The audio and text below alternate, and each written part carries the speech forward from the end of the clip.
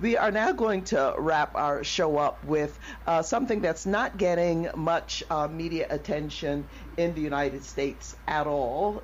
We turn our attention to Belgium, of all places, where a hunger strike by hundreds of migrants living in Belgium. They refer to themselves as sans-papiers, without papers, or in the United States, what would be known as undocumented people. To fill us in on what's going on, I'd like to welcome Benoit Martin, member of Payday, a network of men working with the Global Women's Strike. Benoit met the Yellow Vest protesters when he was in the south of France in December. He has been following not only that movement, but following movements in Europe, including what is happening now in Belgium. Benoit, thank you for joining us. Thank you, Margaret. Thank you. I'm very glad to be here. Yeah, so Benoit, fill us in on what is going on in Belgium.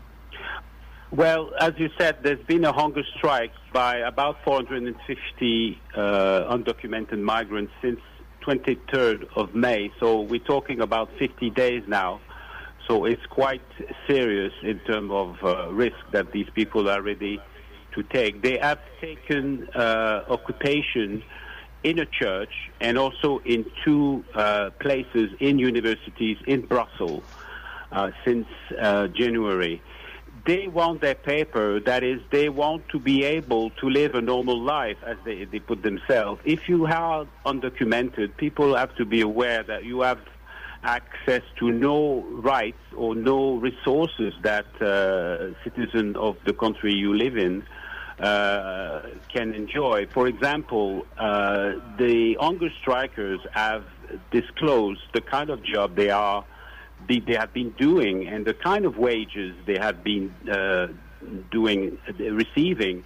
A lot of the women, sans-papiers, for example, who are doing cleaning, who are doing caregiving work, who are doing waitressing, they receive as little as $4 an hour, while the minimum wage in Belgium is about $11. So if you are undocumented, you cannot have access to all these protections that are available to others, including if you are raped, you can't really go to the police because you are always under threat of deportation. So you can't use these services. That's why, since the 23rd of May, they've taken this unprecedented collective action to be on hunger strike until the government give them their paper, or what they call regularization.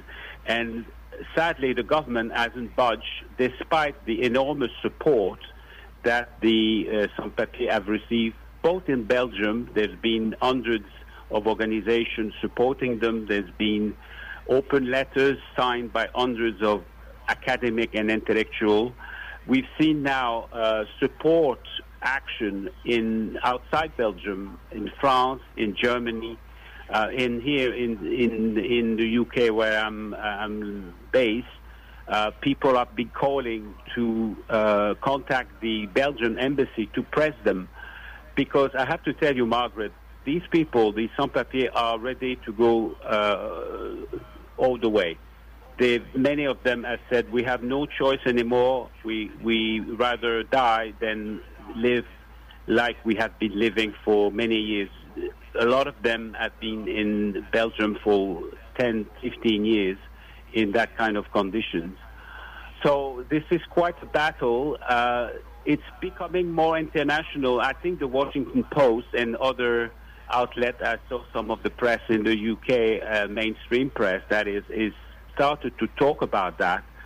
And we can see that the sans-papiers in Belgium are really struggling to hold the migrants at the moment in putting their demand. And we've seen, particularly with the pandemic, a lot of migrants coming together, whether they're refugees or whether they're what is called economic migrant, or whether they're students, or even people who have been legally living in the country and who have lost their visa or who have finished their time, becoming then illegal as far as the government is concerned.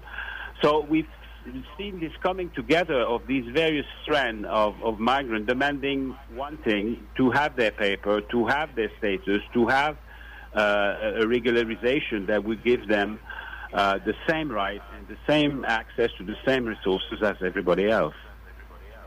Yeah, and Benoit, tell us a bit about where these migrants hail from, all right? And because, we have some of the press articles about so many migrants dying in, the Mediterranean, other places trying to flee the continent of Africa, West Africa, North Africa, to try to get into Europe where they are not welcomed. So tell us a bit about where these migrants hail from. And you're right, I read an article that some of the migrants are sewing their mouths shut so that they couldn't be force-fed as a way of ending this hunger strike. So this is very serious here. People really putting their lives on the line, protesting what back in the day people would call Fortress Europe, meaning Europe being very unwelcoming to migrants coming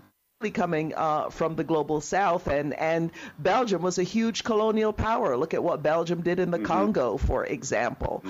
So just your final thoughts, Benoit. Well, most of the, as you said, all of them really come from the global south, from Afghanistan, Pakistan, India, but also a lot from Africa, Algeria, Egypt, Tunisia, Morocco, Nigeria, and Ghana.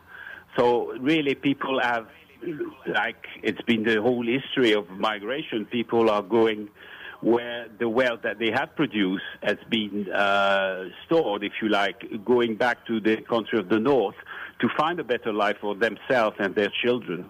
And so they have done that, and they have trying now to make their situation regularized, because otherwise, they are both at risk of being sent back to the misery in their country, or continue to live in very, very precarious and destitute situations.